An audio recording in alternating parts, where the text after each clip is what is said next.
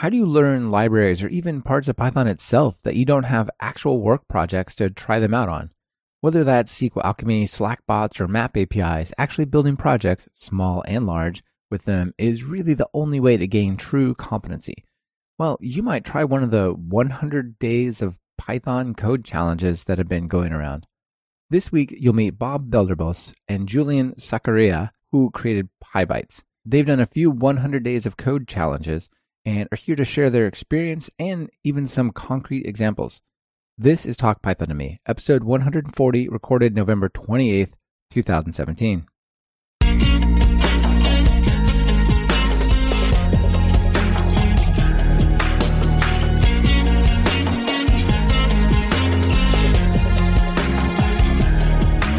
Welcome to Talk Python to Me, a weekly podcast on Python, the language, the libraries, the ecosystem, and the personalities. This is your host, Michael Kennedy. Follow me on Twitter where I'm at mkennedy. Keep up with the show and listen to past episodes at talkpython.fm and follow the show on Twitter via @TalkPython. Talk Python to Me is partially supported by our training courses. Have you heard about the 100 Days of Code Challenge? It's a challenge where you write code for an hour a day for 100 days. It's helped many developers finally master programming, but it can be hard to know what to study or have resources to focus on. That's why we wrote not one, but two 100 Days of Code courses. 100 Days of Code in Python, which covers mostly pure Python, and 100 Days of Web in Python, which covers a whole spectrum of web frameworks and concepts. If you've been thinking about taking the 100 Days of Code challenge, be sure to visit training.talkpython.fm and check out our courses. They are the 100 days of projects and lessons with a tidy bow on top just for you. Bob, Julian, welcome to Talk Python. Hey, Mike. Thanks for having us. An honor. It's great to have you here and see you at least on Skype. Bob, we had such a great time at PyCon. Indeed. It was very nice meeting you. Yeah, it was great to hang out. And I think that was really my favorite part of PyCon is just meeting all the people and the, experiences outside the talks in the conference rooms. But it was a good time. And Julian, next year maybe you can make it. Who knows? Oh, man. Totally jealous. It is a very long way from Australia. I'm going to try for 2018. Oh, that's awesome. Yeah, I've done that flight from Sydney. It's a commitment. It's not pleasant. Let's just say that. No, but, look, if you're going to Australia, you come from my direction to yours, it's a wonderful place to visit. So maybe I'll get down there someday. So we're going to talk about code challenges. Twitter has been afire with this concept of 100 days of code, basically people who are learning something new or pushing their boundaries in some way, like I'm going to do this for 100 days and I'm going to commit publicly to doing it and, sort of testify to social media, if that is a thing, that I've done my day's work, right? And so we're going to have a good sort of retrospective on this one that you did and maybe talk about another one that you guys are doing as well.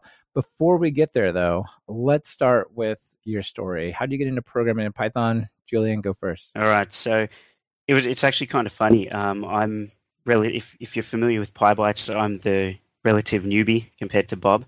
So I actually started with C++ in high school, but Python-wise, I don't actually work with Python every day. It's not what I do for a job, which has made it incredibly difficult, right? It was actually Bob who pushed me. So I was trying to calculate some overtime when I worked in the field for Oracle.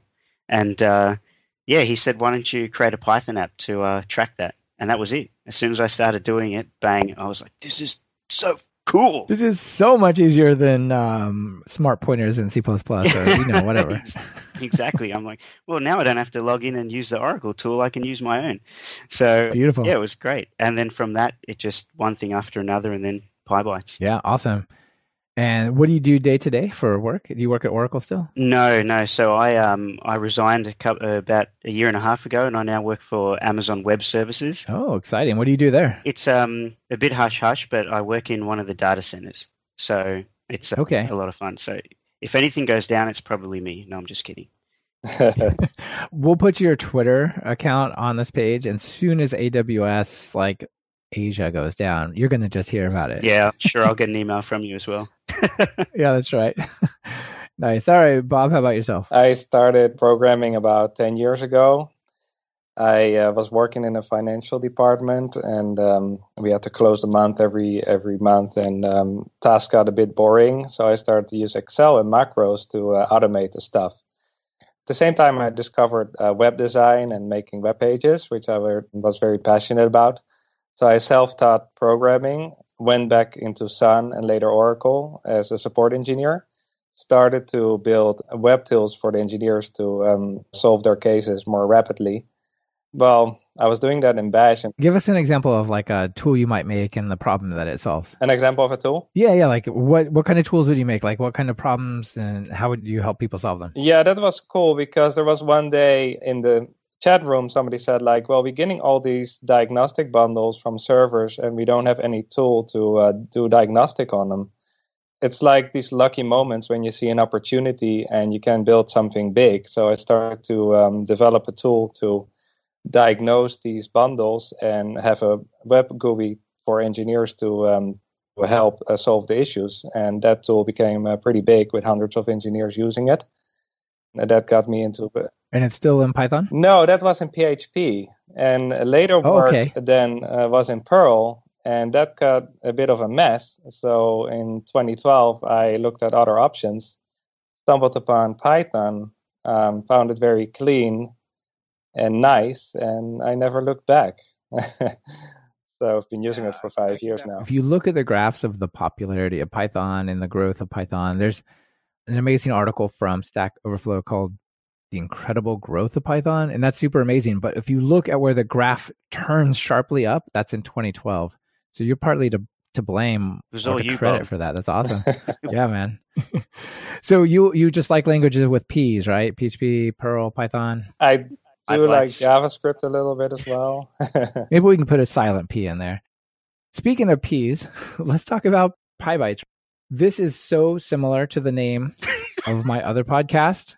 That was so funny. There's all these weird coincidences, right? There were no Python podcasts. And then I released this one like days before Podcast Init comes out. And they're like, where were the first one? Wait, no, we're not. Why? And then, we both released like a similar thing. I feel like it was just about the same time, right? It was around December last year, I think, right? Exactly. I think we were in November. It was just like crazy. So PYBIT.es, right? Yep. It reveals one of the locations, Spain. Exactly. That's where you are. So you guys tell everyone about it. It's a pretty cool resource. So PyBites is a blog where pretty much the bare minimum, we share our passion and love for Python. That's it. It started because of that. Bob and I, we always struggled to work on projects together because of the sheer time difference, time zones, different jobs now. And it was just ridiculous. So we eventually just bit the bullet and said, you know what, why don't we start a blog together on Python? So he knew a lot. I didn't know a huge amount. And we felt that gap between our knowledge levels would be an awesome concept for a blog. He could do the more complex stuff, and I could do the really beginner stuff as I'm learning it. So as Bob would be learning some crazy complex concept, he would write these amazing articles on it, and I'd be scratching my head going, what the hell are you talking about? And then I'd take something that was quite simple to Bob, and I would write that in super layman's terms so that anyone could read it and understand it. And we had this sort of double whammy approach. I think that's that's a super cool idea, because I think there's huge value in people who are new to a particular technology, like you described yourself, talking about their experiences, explaining what they're learning. And there's so many people who are learning what you're learning that they're not necessarily looking for the high-end expert analysis of meta classes. They want to know how to write a function with default values or, something like this, right? And so that's super helpful. But then on the other hand, a lot of times that comes up a little bit short and not actually having the right depth, the best answer. And it feels like you guys could team up on that. Did it work that way, Bob? Yes. And I think it's a nice dynamic between beginner level and Julian making stuff really accessible, and me sometimes tackle maybe a bit more advanced topic. So yeah, I think it's a great combination. And funnily, yesterday we did a code challenge and we made a new one, and Julian sent me the beginning, and I then tweaked it, and he said, "What? That's way advanced. You do like sort with Lambda," and that's cool because for some folks, some of the audience do need that more advanced level. But some of the folks are still with for loops and variables. And yeah, you really have to take a step back. And I think Julian's great at that. He made some very accessible articles like on what is a class or how to write a for loop. And you notice that a lot of beginning Pythonistas need that. That's for sure. It's really easy to sort of zoom past the introductory stuff and get to like the excited internals. Like, here, let's disassemble this and look at the bytecode and see what it's doing. It's like, no, maybe not so much. Maybe we got to take a step back. Cool. So how did you guys meet up? You guys are, let's talk about some crazy time zone shifting. Like, the world we live in is so amazing. So Bob, what time is it? 11 p.m., 11:15 almost. Yeah. Julian, what time is it? It's 9:15 a.m. on Wednesday. Oh, you guys are all wrong. It's 2 p.m. on Tuesday. Man, you are in the future. We made it. So that's pretty, yeah, exactly. Yes, we got at least, 12 more hours. So how do you guys meet up across all this time and space? So we actually haven't met, believe it or not. Probably think I'm lying, but we haven't met in person. Back in Sun Microsystems, where we both worked, Bob actually, out of the blue, randomly wanted to use some machines that, I was looking after. And we had this conversation, and we just, I guess, ended up emailing back and forth. And now we're practically married. It's crazy. Yeah, you guys have like deadlines every single day. You have to agree on code and whatnot, right? Yep, daily on the phone. That's awesome. So a lot of Skype or other VoIP stuff and GitHub and things like that? Yeah, WhatsApp works well for talking, and we use Slack also with some more folks of our community. And GitHub for coding. Yeah, we use a lot of tools. So it's a great time to live in. It totally is. For Slack, do you guys have like a PyBytes community? Yes. That people can join? Yes. All right, tell us about that. So that came around the code challenges, which we will discuss in a bit. We started to ask people to join Slack to ask questions and share their experiences on the code challenges. And it's a great asset to build a community and get inputs and help people. And yeah, I think that's really nice. So we can put a link to that in the show notes if people want to join up. Yeah, that'd be cool. It's actually really cool because we invited people as they were doing pull requests and the challenges, and they're the most dedicated people, right? And so we're bringing them in, and you get one or two people every few days, and now we have this community in there where we sort of back away sometimes, and these guys and girls, they help each other. They answer their own questions, and they have these conversations. We'll come back. I'll be at work all day, and my watch is going nuts with hundreds of messages coming through, and I'm thinking, what am I missing out on? What's happening? Yeah, I gotta take a lunch break and go see what's going on. Nice. That's really awesome. I mean, I have a Gitter channel for the podcast, and a lot of people drop in there, and it's similar. There's probably more people in your channel because I don't talk about it very much, but still, it's great when people get in there and share ideas and help each other. Yeah, totally. All right, this code challenge. So 100 days of code. Bob, tell us what the general idea of this is. I have to get his name right. I think it was Alex Galloway who invented the challenge for JavaScript and promoting coding in general. It's about 100 days in a row. Share your coding. Share what you're doing. Whatever it is, do an hour a day and be responsible. Do a tweet out what you did. So you see a lot of tweets with the hashtag 100 days of code. And people share scripts, or if they did a tutorial, or whatever they did. But it's 1 hour a day.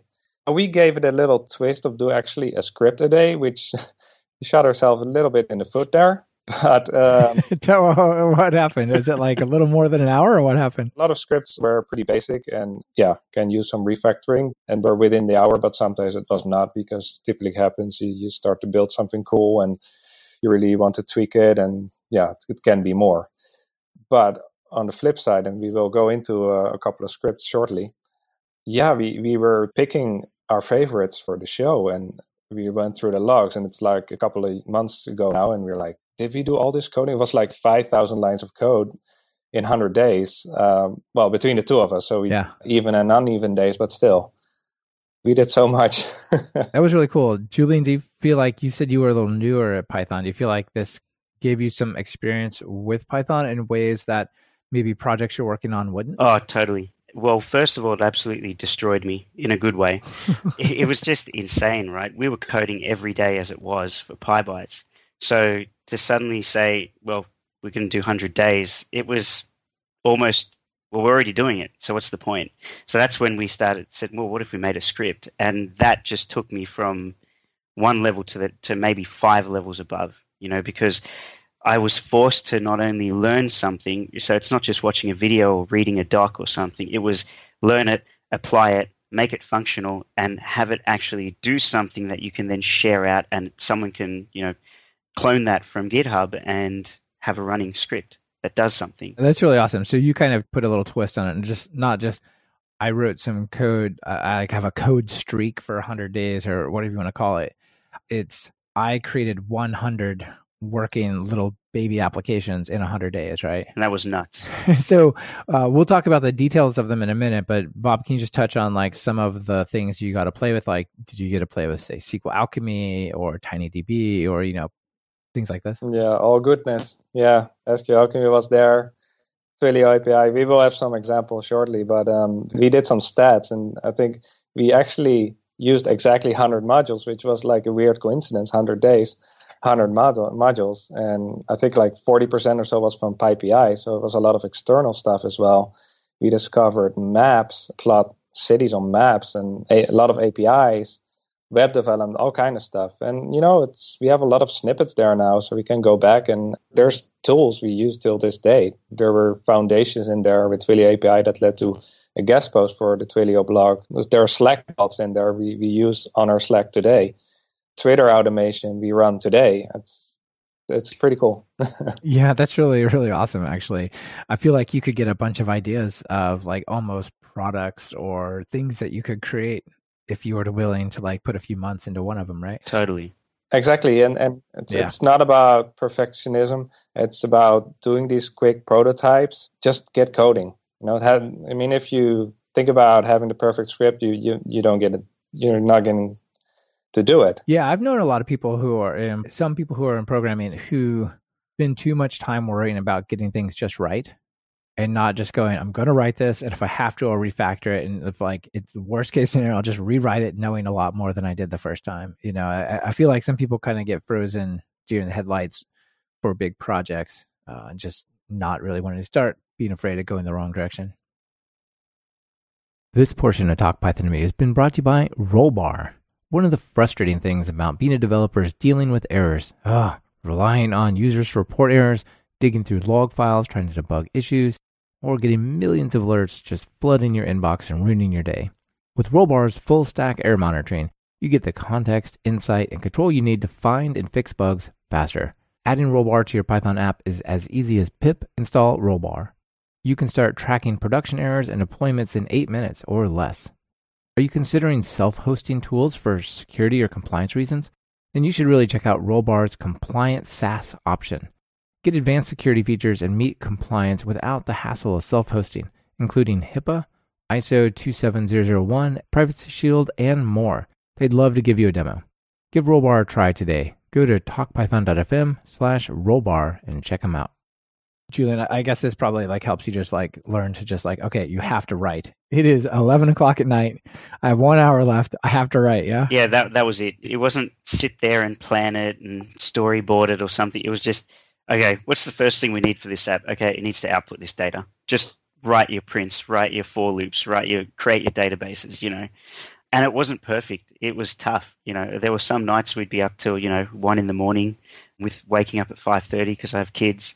And you'd be a wreck, and the only positive, the light at the end of the tunnel, was seeing that countdown to the end and knowing that you had a gap in between, so you almost had 2 days to write the script, but you were writing across both days, and it was just. The other good thing is we probably we probably save a couple of months of Netflix because I probably canceled it then. Yeah, I was behind on all my Marvel TV.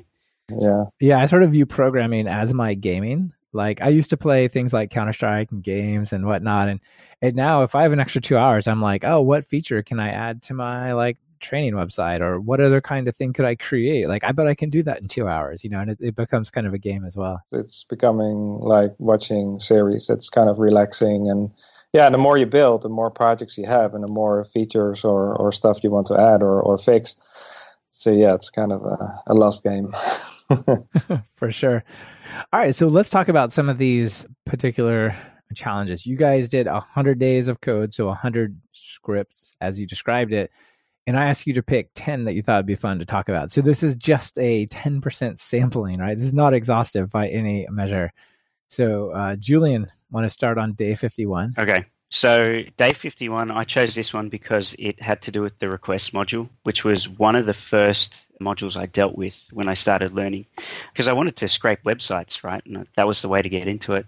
One thing I remember back in the day that I was struggling with was how to deal with a website that had a login prompt. I was like, well, this is impossible. You can't do it. There's no way. Yeah, you can't do a get against that because it redirects you 301 over to this login page. Forget it. Exactly. Screw that. I don't need that data. Who needs it? So I was struggling. And again, for this 100 days, probably one of the complex things was coming up with ideas. And just I remembered that pain point and I Googled it and I found out, oh, you can actually log in with requests. What the hell is this? So I can't believe it. So then I started playing with it. And next thing you know, I was writing a script to log into my freecycle.org account, which is like a eBay thing, but everything's free.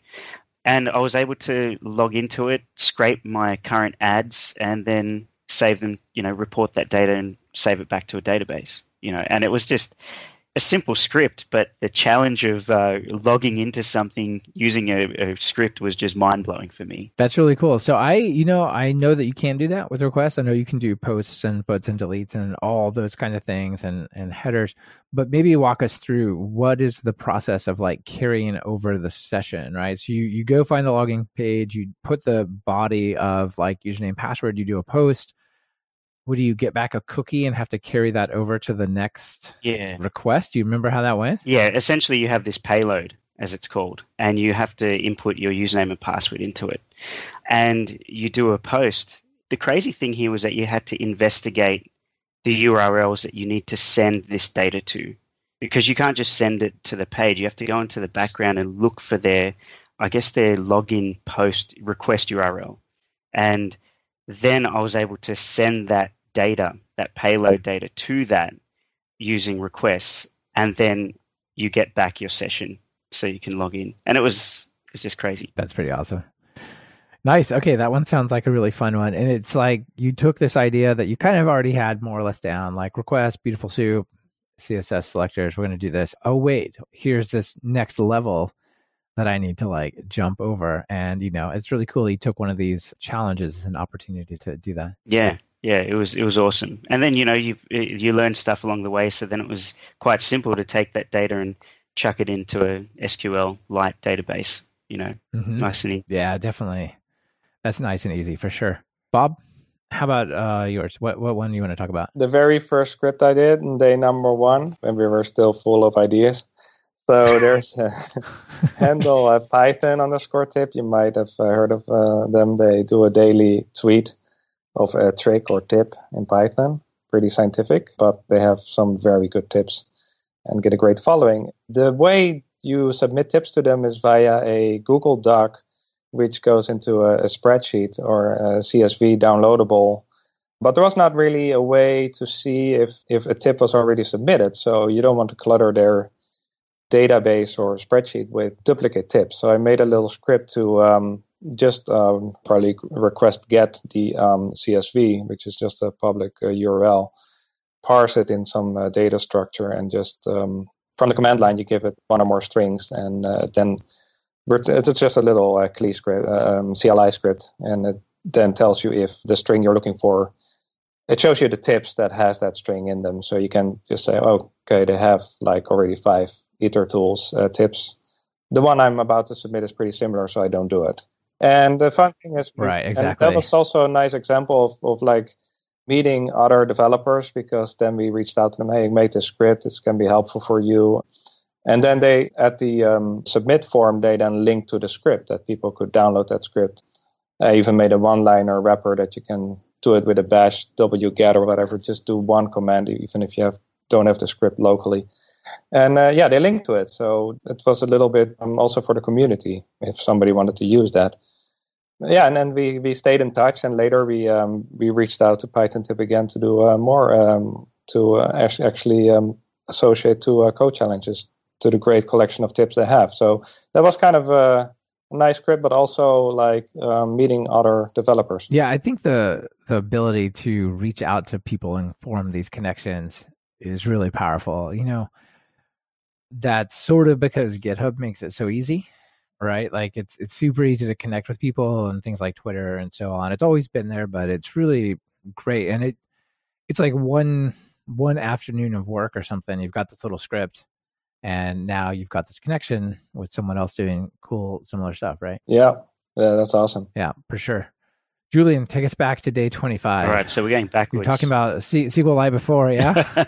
Yeah. So this one of the first things I learned with the whole 100 days thing was to use SQLite. So over the years, I remember seeing people using SQL databases and going, I have no idea what I'm looking at here. You guys must be... Yeah, it's so painful to set up, and I need a server and the credentials, and come on. Yeah, exactly. I don't have time for that. No, it was always one thing that I wanted to do. I saw it and I thought this must be such an amazing skill to have. These people are wizards. I don't know how they do it, And so I learnt SQLite 3 using Python and just starting off nice and simple, database and names, the usual stuff you might start off with. But then as I was making more things where I wanted to store that data, I was getting really annoyed that I had to keep setting up this database manually. And this is one of my favorite things about the 100 days is that I ended up creating a whole bunch of little scripts that automate these tiny little repetitive processes. And this is one of them. So day 25, I created a script that generates a test SQLite database. So the sort of Python code, see, I've prepared now. I've got it up here on the screen. The Python for the sort of generic database format that I might like with, say, 3 text columns and 1 integer column. That was just a very generic test one that I was creating. And this will create that. You just run this command and it prompts you to ask for the name of your database, and that's it. Just creates it. Oh, nice. Yeah, that's how I started it. So I have expanded it. I haven't updated the code on GitHub, shame on me, where it asks you then to name your columns and the name of your table. So it walks you through a little almost wizard to set it up. So that was that one. It was actually a lot of fun because then after that, I could just use that every time. Yeah, this is one of the harder things of working with SQLite is if you map something like SQL Alchemy to it, then you can just say, create all tables, right, on the models you're mapping, and it just does it. But if you don't want to use that, you're like, oh, well, I got to do all the DDL, like creation, syntax, and all that kind of stuff. So this is a nice little thing to have. Yeah. It was very useful. The SQL Alchemy, that's coming next. That's a good one. And by the way, if you're listening and you want to follow along, I'll have the link to your GitHub repository. That's the 100 days of code. So every one of these is just numbered by day. And so it's github.com/pybytes, PYBITS, 100 days of /100 days of code. So you guys can follow along. It has the numbers right there. All right, Bob, one of the challenges if you want to do any sort of testing is external dependencies, right? Especially APIs. And if they're like rate limited or something, it's even worse. Or if they're going to make modifying changes like post something. So your number 81 has some cool examples on how to get around this, right? Exactly. That's the problem with external APIs. You don't want to call them over and over again when you run your tests. So I spent one day looking at unit test mock patch to mock test the TweePy API. And I managed to do a little script to populate some fake data and do the patch object decorator, kind of fake the call to the TweePy API. And that worked out pretty well. It was not a critical script, but that's really where you do the coding just for the sake of practice. Because the original script was just a funny who tweeted what. Because somebody on Twitter asked, like, okay, so whom I'm talking to, it's PyBytes. Is this Julian or Bob? So we made a little script that based on the location of the tweet, it would then return Bob or Julian, because Julian's in Australia, I'm in Spain. Oh yeah, that's awesome. So you can just test by the geolocation. Nice. Exactly. So I took this example to show that you can just go like random stuff. It can be funny and just get practice. But then that who tweeted script then actually raised this second need to practice mocking and how to test an external API. So that was then a second script. So one script follows the other. So that's the nice thing. Just get started. And yeah, you might be afraid that you don't get to day 100, but you will. Yeah, that's awesome. This portion of Talk Python to Me was brought to you by GoCD. GoCD is an on-premise, open-source, continuous delivery tool to help you get better visibility into and control of your team's deployments. With GoCD's comprehensive pipeline modeling, you can model complex workflows for multiple teams with ease. And GoCD's value stream map lets you track changes from commit to deploy at a glance. Say goodbye to deployment panic and hello to consistent, predictable deliveries. We all know that continuous integration is super important to the code quality of your applications. Choose the open source local CI server, GoCD. Learn more at talkpython.fm/GoCD. That's talkpython.fm/GOCD.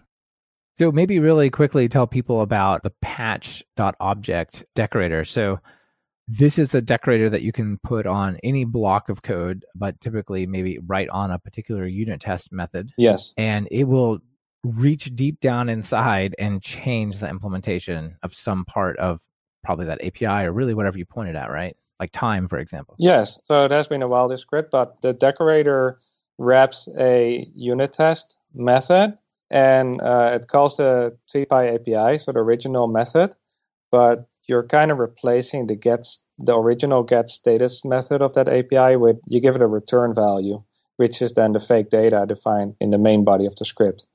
So it's like I'm faking calling that API, returning my own data, and I'm not making the network call.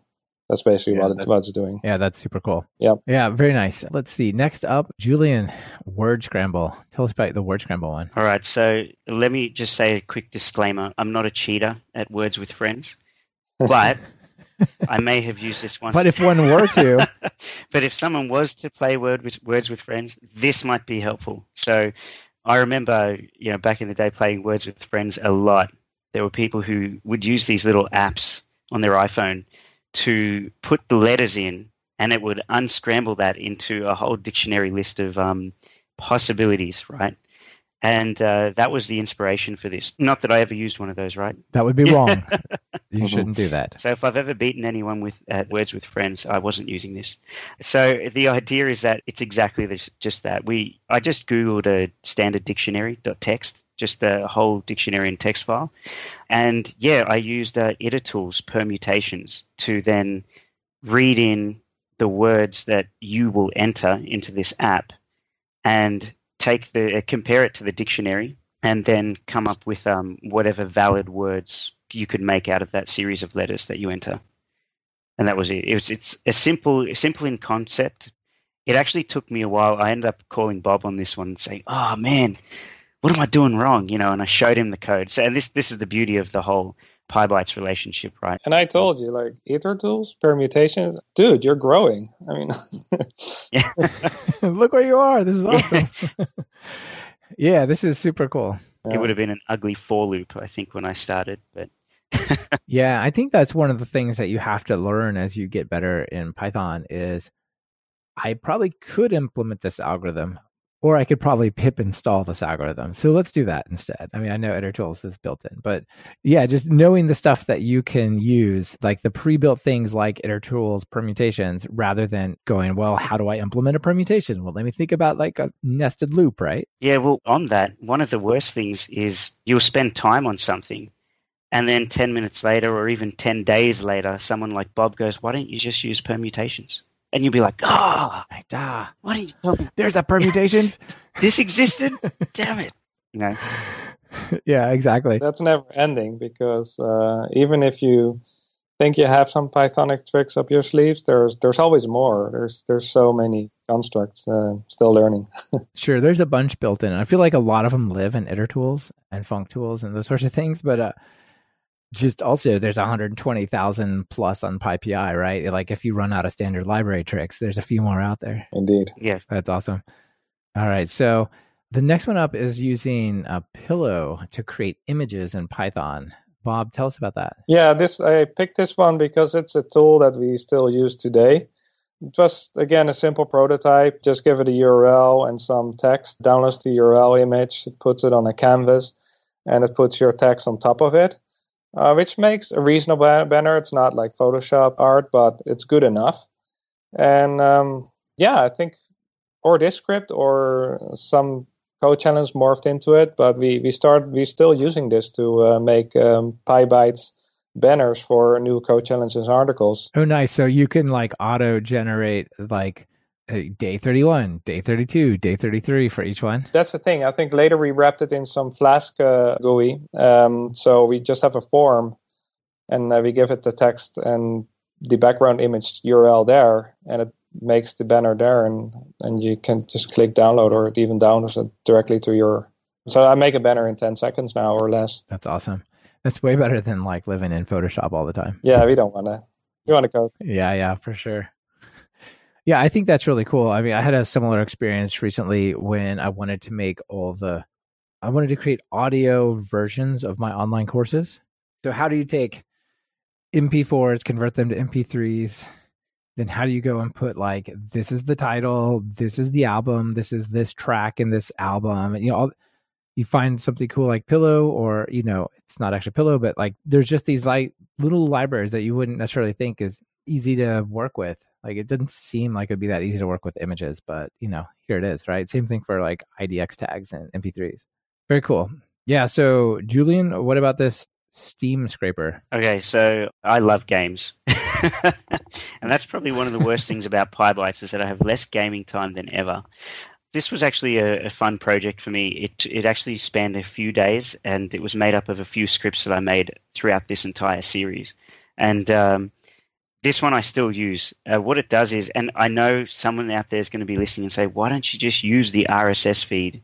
Well, who cares about the RSS? The whole point is to make this, right? What I did was I scrape the RSS feed using this scraper. And this is steam.com, store.steampad, the Valve game service. And I scraped their RSS feed for all the latest games. Either way, I was scraping that file. I was passing that file, using a feed parser as well to then get all of the games, just the titles and the URLs, dump that into a database. Okay, so that was like one section that took me a day or two to wrap my head around, because I'd never used feed parser at this point. Then there was the whole emailing myself the notification that these games were released, So I'd written an email script at the start of this entire series. And then the catch was I was spamming myself with every new game multiple times. So I'm going, well, I already know that game's released. I've already bought that game. I don't want to be told again. So then I spoke with Bob, and he said, I've conquered this problem before. I've encountered it. Just add a 01 flag. And that was it. I just mind blown, I was like, oh, sweet. So then I, in the database, added a new column. Every existing game, every time something's added, it's given a flag of 0. And then once it's been emailed out, it then gets a flag of 1. And then you only email out the zeros. Yeah, that's actually really, really cool. So tell me about feed parser. That was actually complex for me because I'd never had to pass XML before.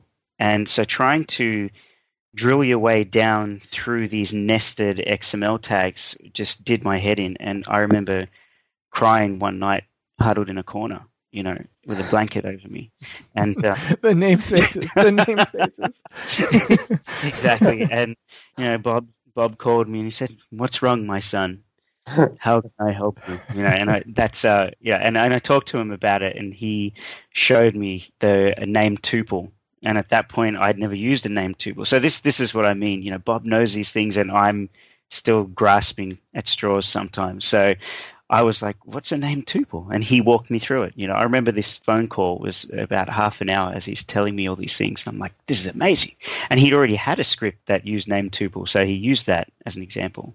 And then I was able to use that, find the correct names and links, and then save the data. And my code, I was hacking my way down, and it just became like 5 lines as opposed to 20 or 30. Yeah, and you don't need to know all the XPath expressions to search through it. This is really awesome. So feed parser just understands RSS1, RSS2, Atom, all that, and you can just ask it questions after it loads up a XML feed? Yeah, pretty much. Exactly right. I was just looking for those tag names, and it just knew it. It just found it. It was able to search that stuff for me, so I loved it. Oh, that's sweet. All right, so the next one, what I enjoyed I mean, I enjoy a lot of things about talking to you guys, but one of the things that's really cool about going through this is like, I didn't know about Feast Parser. I just, import element tree and just go after it with XPath. Like, apparently I don't need to do that anymore. That's really, really cool. And so, I mean, it's not a huge deal for me, but it could, if it was just automatic, that would be better. And I think for the next one as well, I've never played with PyGitHub, but apparently on day 84 you did, right, Bob? Yeah. All right, what is this one? Simple prototype again, just a little script to functions to get a user object from the GitHub API and show stats, all the stats for all his or her repos. So the stars and the forks. The funny thing is, as you say, you raise awareness to yourself that library exists. And the funny thing is, now that developing something bigger for our code challenges, where I do use a lot of GitHub integration, I went back to that library again. Yeah, that's really cool. I mean, GitHub does have like a straight up HTTP JSON API, but having a wrapper over top of it, so you just say get user or, repo.fork, that is so much nicer than actually parsing the dictionaries. I do have to say that recent acquired PDB skills helped me, because there was, now that I'm digging deeper into the GitHub API, the PyGitHub, there was not, documentation was a bit limited, but that was actually also a blessing to inspect the objects with PDB set trace and really look into it. I mean, GitHub API is huge, and you can do a lot of fun stuff with it. So highly recommend it. Yeah, very cool. All right, let's talk about some Flask apps that you worked on, Julian. All right, so if you probably know by now, Mike, I'm a bit of a Flask addict. I can't get over it. So this was something, so for a long time, I wanted to be able to make web apps, and I had no idea, and I just thought it was magic how people were able to have this script turn into a web page, and I never understood how they did it. It scared me approaching it. And Bob pointed me at Flask, and he said, try this. And first of all, I went through the Flask documentation and I just melted. I was like, what is this? This is so detailed and complex. This is craziness with route maps and methods and views and templates and template language and models and Exactly. This whole new language. It's like learning a whole new programming language. And I ended up going through 20 different sources. I was checking YouTube. I was Googling. Like 3 or 4 new languages, right? It was just crazy. So I said, this is something I have to learn. And I ended up writing, I think, 3 or 4 Flask apps as part of this 100 days. So I won't go into each one in too much detail, but every one of them was something different. It was like a new sort of Flask skill that I hadn't dealt with before. So my 3 favorite that I wrote a BMI calculator. So that's body mass index. Just a simple calculation, right, on the command line. But to turn that into a workable form on a website that someone can enter in the data, and then it actually shows that result, your BMI, on the same page, like that was difficult for me. I was just thinking, how do I do this? So that was pretty cool. So that involved having to have a div below the form. So the form entry field is quite simple, but there's a hidden div that doesn't appear unless a certain variable exists. And it was actually really cool. I felt like I was a magician. I felt like a hacker. I was like, man, this is cool. I love building web apps like that. It takes a while to put the pieces together, but once you have them, you're like, whoa, look at it work. Exactly. It's mesmerizing. Yeah, and I still use it, even though I don't care about my BMI. I just do it every now and then. And another one was a pay calculator. You can tell I care about my pay, right? No, just that the whole overtime thing that Bob helped me with a year and a half ago. I wanted to calculate how much money, if you work X many hours at this rate, how much it makes. I thought that's a simple use case. The cool part is that it uses Flask sessions. So it saves your hourly rate as a session object. And then you can keep using that session object to calculate different hours. You don't have to enter it in every time. And to test it out, I had the first page as where you enter it in and it's saved as a session object. And the second page, when you browse to the second page, the session object carries over. And that was the challenge for this specific app. So that was really cool. And the last one was one of my favorites because it was the first Flask app that I wrote that uses an external API. Actually, was it an external API? No, I think it was time zone list. Either way, it was it imports every time zone on the planet and then populates a pull-down menu with it. So then you choose that time zone and it tells you what the current time is in that country or in that space compared to your current time.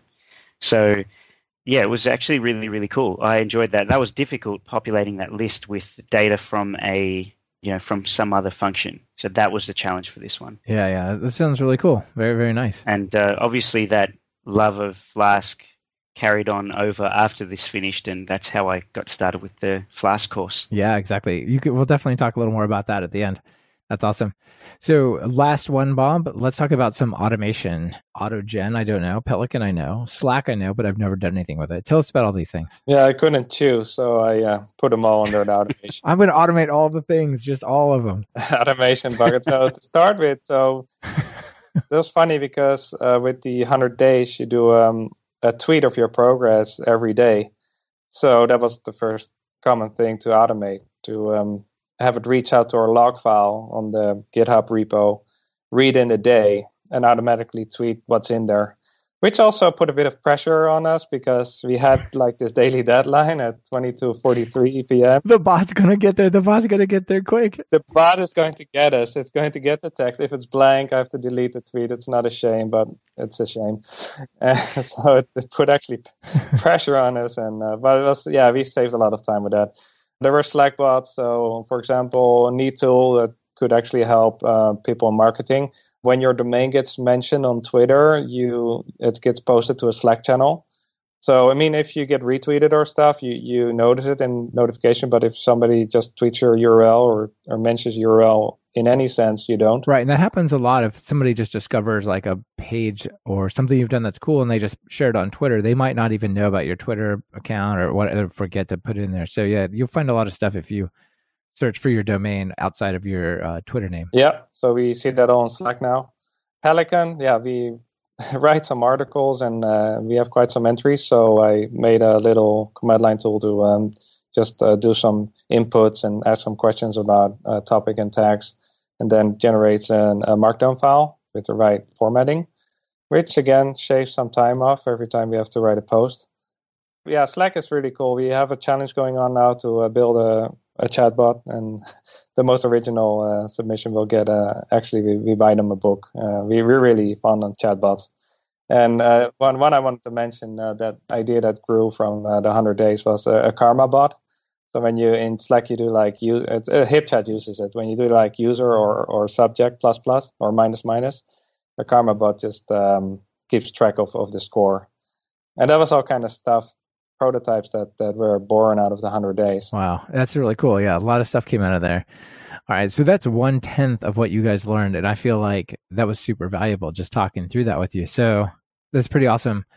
Julian, do you recommend people try this 100-day code challenge, or is it like too intense? Is it like a P90X or whatever? No, I totally think you need to do this. If you're interested in programming in any way, shape, or form, you should totally do it. The only advice I'll give is that it's tough. There are days where you're going to want to go out with your mates and you're going to come home at 11 p.m. and you'll be probably drunk and you'll be like, I have to write some code.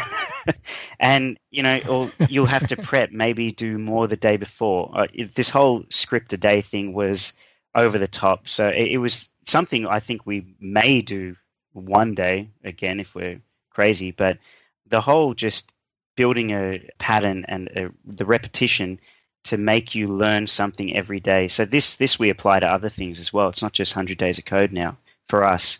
But the main thing is if you are married and you have kids, please take that into account, because that was one of the biggest hurdles with us, is that it's like you'll have family time and then you'll have to go, I've got to go write a script. They don't understand. It's not their thing, right? So you have to run away. That was the hardest thing to balance, to be honest. So, but if you can plan, tell your better half, look, here's what I'm doing, work it out, even plan a time of the year where work isn't too crazy, but plan it in advance. Don't just jump on it because it can be pretty taxing. Yeah, of course. One thing that comes to mind while you're speaking is maybe this doesn't have to be outside work, right? Maybe you could get an hour of work at your job saying, hey, dear manager, I'm trying to learn this thing and, I have this training budget. could you just give me time instead of, a class with a bunch of boring slides anyway? Like, I'll just do this. That's an amazing, or something along those lines, right? That's a really good idea. I'm going to take that to work and try that. Nice, yeah. That's a good. Thanks, man. You should let us know how it goes. Yeah, it's a good. Bob, anything you want to add? Return on investment, because you're really practicing, and to learn to program, it requires a lot of hours of deliberate practice, and 100 Days of Code does that. Yeah, I feel like you guys must have got a lot of confidence and like capability with other libraries that you otherwise wouldn't have touched. Exactly. Too, right? Yeah, very cool. Okay, so you also have another one, and I don't even know where you are in the timing of it, but one around Django specifically, not just Python in general. Tell us about that. Yeah, so after 100 Days of Code, we were kind of a bit tired, but nevertheless, we started a new 100 Days. It was a bit looser, so we didn't do like a daily tweet anymore, because Django apps are typically like long stretched projects. You have to do something like Django page view per day or an API endpoint per day or something. We weren't like that strict on it, and but yeah, we did manage to do 2 or 3 apps. For example, we made and there we used Feed Parser to load in all the articles from Python Planet, and make a little front end where we can just go through them and tweet them out, and kind of a tool to do a news digest on Twitter. We made a notification app with 2-way authentication, so people could sign up and get an email and then confirm the link. And we launched 3 or 4 code challenges around Django. So and we got some good traction from the community building Django apps and submitting pull requests. So it was not like that structured, like 100 tweets. We couldn't do that again, but yeah, still we got quite some stuff done. Yeah, that's awesome. And so this one is also done? Yeah, it's done. Yeah, the deadline is over, and now we take a little bit of rest to prepare for another rest. Come on, you got time for 1.5 more this year. Basically, we're focusing on the project. Yeah, he meant the REST framework. That's what he meant. That's right. Django REST framework. 100 days of it. Perfect. Awesome framework. Nice. So I think, look at the time. We'll probably just leave it here for this topic, but I feel like this was super valuable. Looking at the 10 you chose and talking about them, I can definitely see the value of doing them. And I learned a few things myself. So, thanks for walking us through those. Nice. No worries. Yeah, awesome. So before you guys get out of here, though, you have to face the 2 questions. So first of all, we'll start with you, Bob, I guess. If you're going to write some Python code, what editor do you use? Vim. All right, on. And a notable PyPI package. You guys got to play with 100 packages or modules in this whole thing, so probably found some cool ones. Can we still say request? You can still say request. That's awesome. Maybe for data analysis, I would say Pandas. We didn't really use it in 100 Days, but it's an excellent tool to do any kind of data analysis. Yeah, absolutely. All right, Julian. Obviously, on the command line, it's going to be Vim. And Bob, don't hate me, okay? Please don't hate me.